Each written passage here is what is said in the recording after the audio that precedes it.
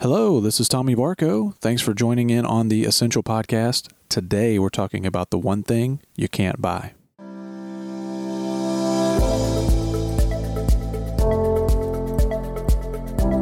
All right, welcome to the show.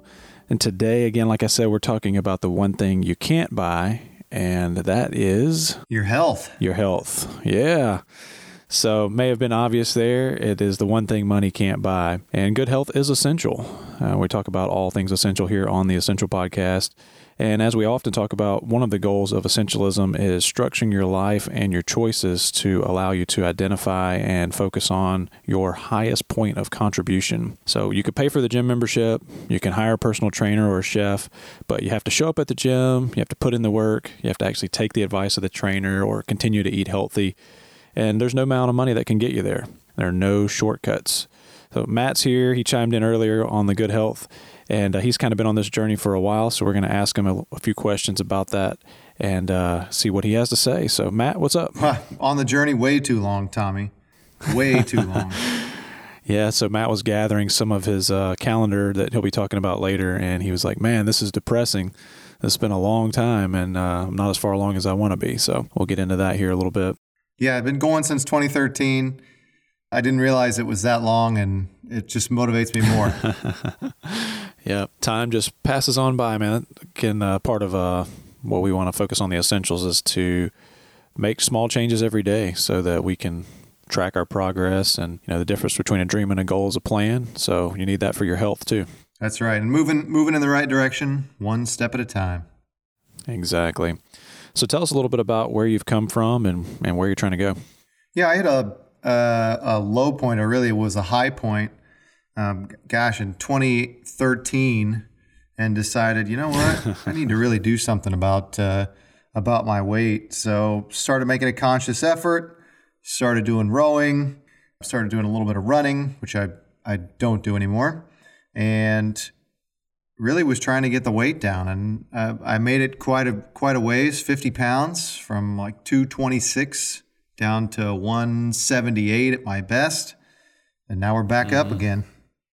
So not at your high water mark there, are you? Oh, no, definitely not. I think I'm about 13, 15 above where I ended up on the low side, but still been a goal of mine for a long time and still plugging away. Yeah, so it's definitely a journey. It's a discipline.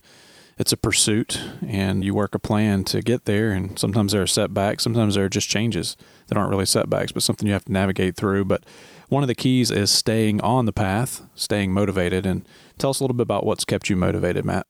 Yeah, so one of the big motivators for me, obviously, besides right now being extremely depressed on, on how I've regressed, but I went on a trip to Jamaica, came back and was 188 pounds, gained 10 pounds. And then a year later, I rode 2 million meters and was still that same weight.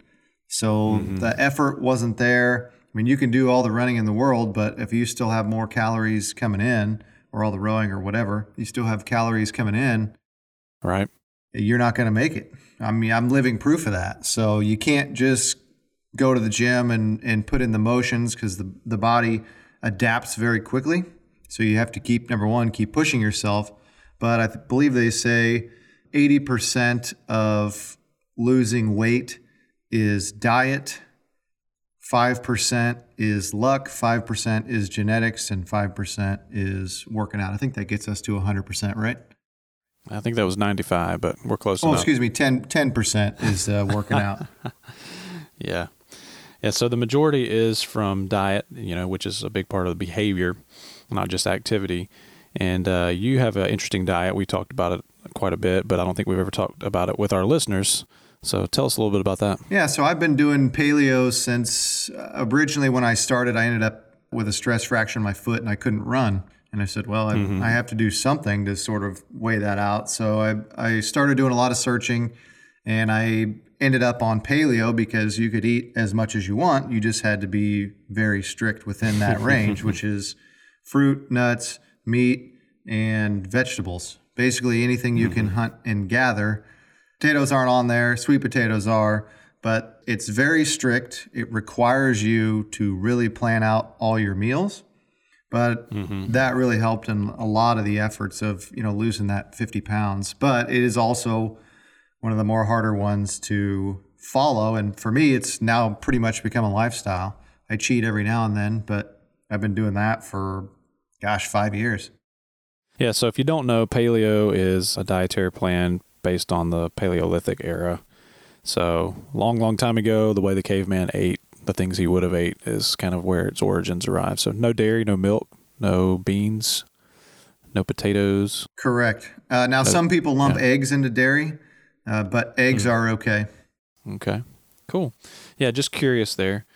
I know that's a quick Google search, but I was wondering, if you think a bean is kind of a natural, something you can go pick and eat, but it was not something that they could do back then. There was no farming. So yeah, and there's also a lot of science behind it. And the cool thing about sweet potatoes is it's technically a root vegetable, not a potato, even though they're called sweet potatoes. They're basically called, they're tubers by scientific purpose.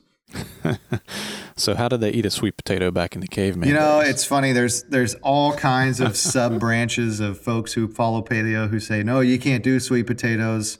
You can do beans. Yeah. It's all over the place, honestly.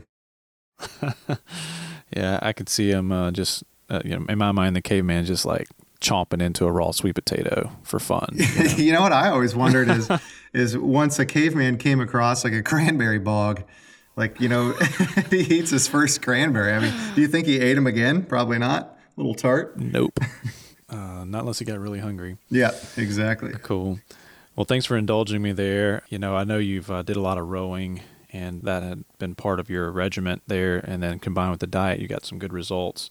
But tell us a little bit about your tracking. We talked at the very beginning about, you grabbing your calendar and seeing what your goals were and where you were in 2013, and now here in 2018, you're a little bit off from where you wanted to be, and it's been quite a while.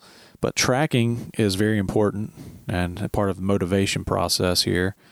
Tell us a little bit how you keep up with that. Yeah, and so this can be used technically for just about anything, even financial stuff. If you're running a budget or, you're trying to hit your goals for meeting your kids or spending more time with your kids. But really the way that has been very effective for me is I print off the calendar of the month, for example, September, and I put it right on my desk and I map out my workouts, and now I've started to map out some additional things that I'm doing, like fasting, and it sits on my desk at work, and I have to literally cross it off every day. And if I don't do it, or maybe I missed my morning workout because things didn't work out, or I was tired or just lazy, then I got to go and face the music all day at work and go, man, I gotta do that, or else I'm not gonna get there. And that was really. And I switched up from that when I had my biggest year of rowing, which was 2 million meters. And I actually just did a spreadsheet and filled in the spreadsheet every day after my row and was able to track it. And actually, I think I hit 2.2 million meters that year. But having the calendar is great for keeping accountability, just because you got to face the music every day. And I don't get depressed by it. I get motivated by it. Now, it may be the reverse for somebody else. So you kind of really have to hack your own mind what motivates me, what keeps me there. If you're looking at the calendar and not doing it and you're getting depressed, you probably shouldn't use the calendar. Right. Yeah, there are plenty of ways to remain accountable. And I think that is a key, a foundation here of success. And, it keeps you from confusing motion with action. You want to be progressing. You want to be disciplined and show up, do the work, stick to the diet, track the progress, hop on the scale, measure the results, whatever your goal is, strength training, whatever you're doing, you want to keep up with that. And, there are a lot of digital ways to do that. A paper calendar or a spreadsheet is still a fabulous way to do so. Well, Tommy, you keep saying diet, and really one thing I want to stress is a diet is temporary. So, it really is more about lifestyle changes. So diets are, 3 months, 6 months, get to your weight and whatever, and you're there. You really have to make the change permanently. You can't just 6 months out of the year diet and 6 months don't diet, because then you're going to get nowhere. And we kind of talked about some more tracking, but one thing that was helpful, and I believe it's still a free app, I haven't used it in a while, but MyFitnessPal, where you actually go in and you're held accountable to your calories, and it counts your calories by, and most of the stuff you just have to search for, and they already have it in the app, and you pick it and it counts your calories, and you can track all your nutrients and all that stuff. So another way to hold yourself accountable and track what you're doing. Yeah, that's a great one. It is still free. There is, however, a premium version that you can pay for. They were purchased by Under Armour a few years back, and so it's continued to be built out and is very robust. And as a matter of fact, if you sign in, and maybe you have to now, and give them your email address, they actually send out some pretty helpful content on, ways to lose weight that don't include diet or exercise, and ways to stay motivated, even recipes and stuff like that. So let's wrap up with a few tips on essentializing your health. So say someone's listening, Matt, and they're inspired to get started, maybe pay a little more attention to what they eat, and explore a new diet, ramp up physical activity, or all the above. How or where would you recommend starting? Well, the first place, Tommy, I would say to everyone is, number one, we obviously don't know what your situation is. So before you make any lifestyle changes to exercising or, what you're eating, talk to your doctor first. There's our disclosure. But Sure. The place I start is very slow. When I moved to paleo, I just didn't turn the switch on and say, I'm going full paleo, no sugar, no processed foods. I started with 1 week we do just breakfast is under the paleo regimen. Second week is breakfast and lunch. Third week is dinner, and then I'm on it. Or if you're going to start, maybe walking or running, start small, build up to it. And I've always been a fan of Couch to 5K app, which works your way up. And I've actually done it twice, and it's very helpful in sort of getting you to the point where you can run a 5K or walk a 5K or however you want to do it. Mm-hmm. Very good. Well, I've got a couple for you here, and these are going to be things that you can jump right into, which is drink more water and get more sleep. Two essential components here to your health. We've talked a lot about diet, food choices, exercise, making that part of your lifestyle, and that's a key to getting somewhere. But another essential component of your health would be to drink more water and get more sleep.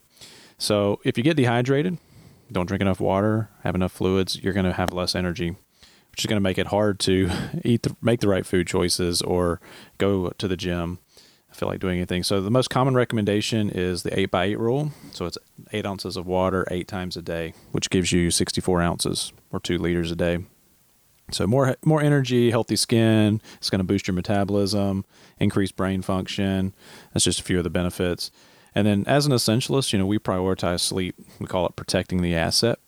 And I'll just quote Greg McKeown here that says the best asset we have for making a contribution to the world is ourselves. So if we underinvest in ourselves, and by that I mean our minds, our bodies, our spirits, we damage the very tool we need to make our highest contribution. And one of the most common ways people, especially ambitious and successful people, damage this asset is through the lack of sleep. So plan to get at least 7, preferably 8 hours each night, and don't cheat on that. Yeah, I really love that one, Tommy, and I've really stuck to it.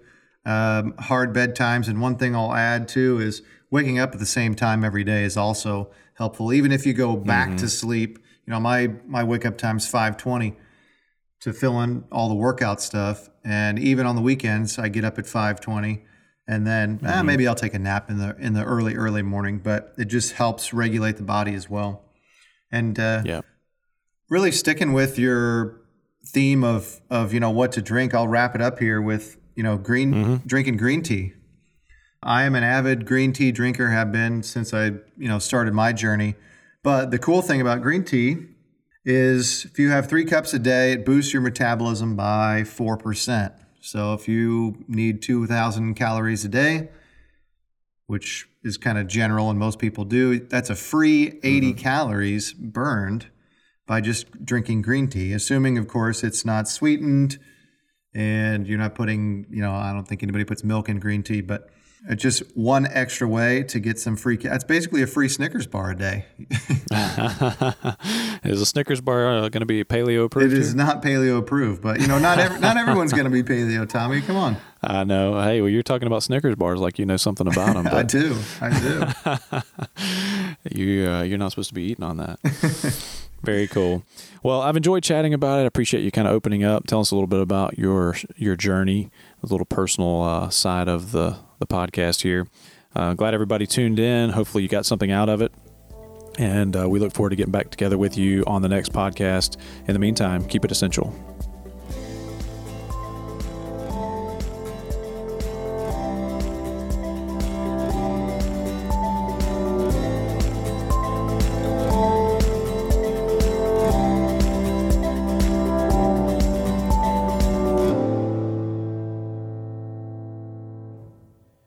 Thanks for sticking around after the music here. And as always, we appreciate you tuning into the Essential Podcast.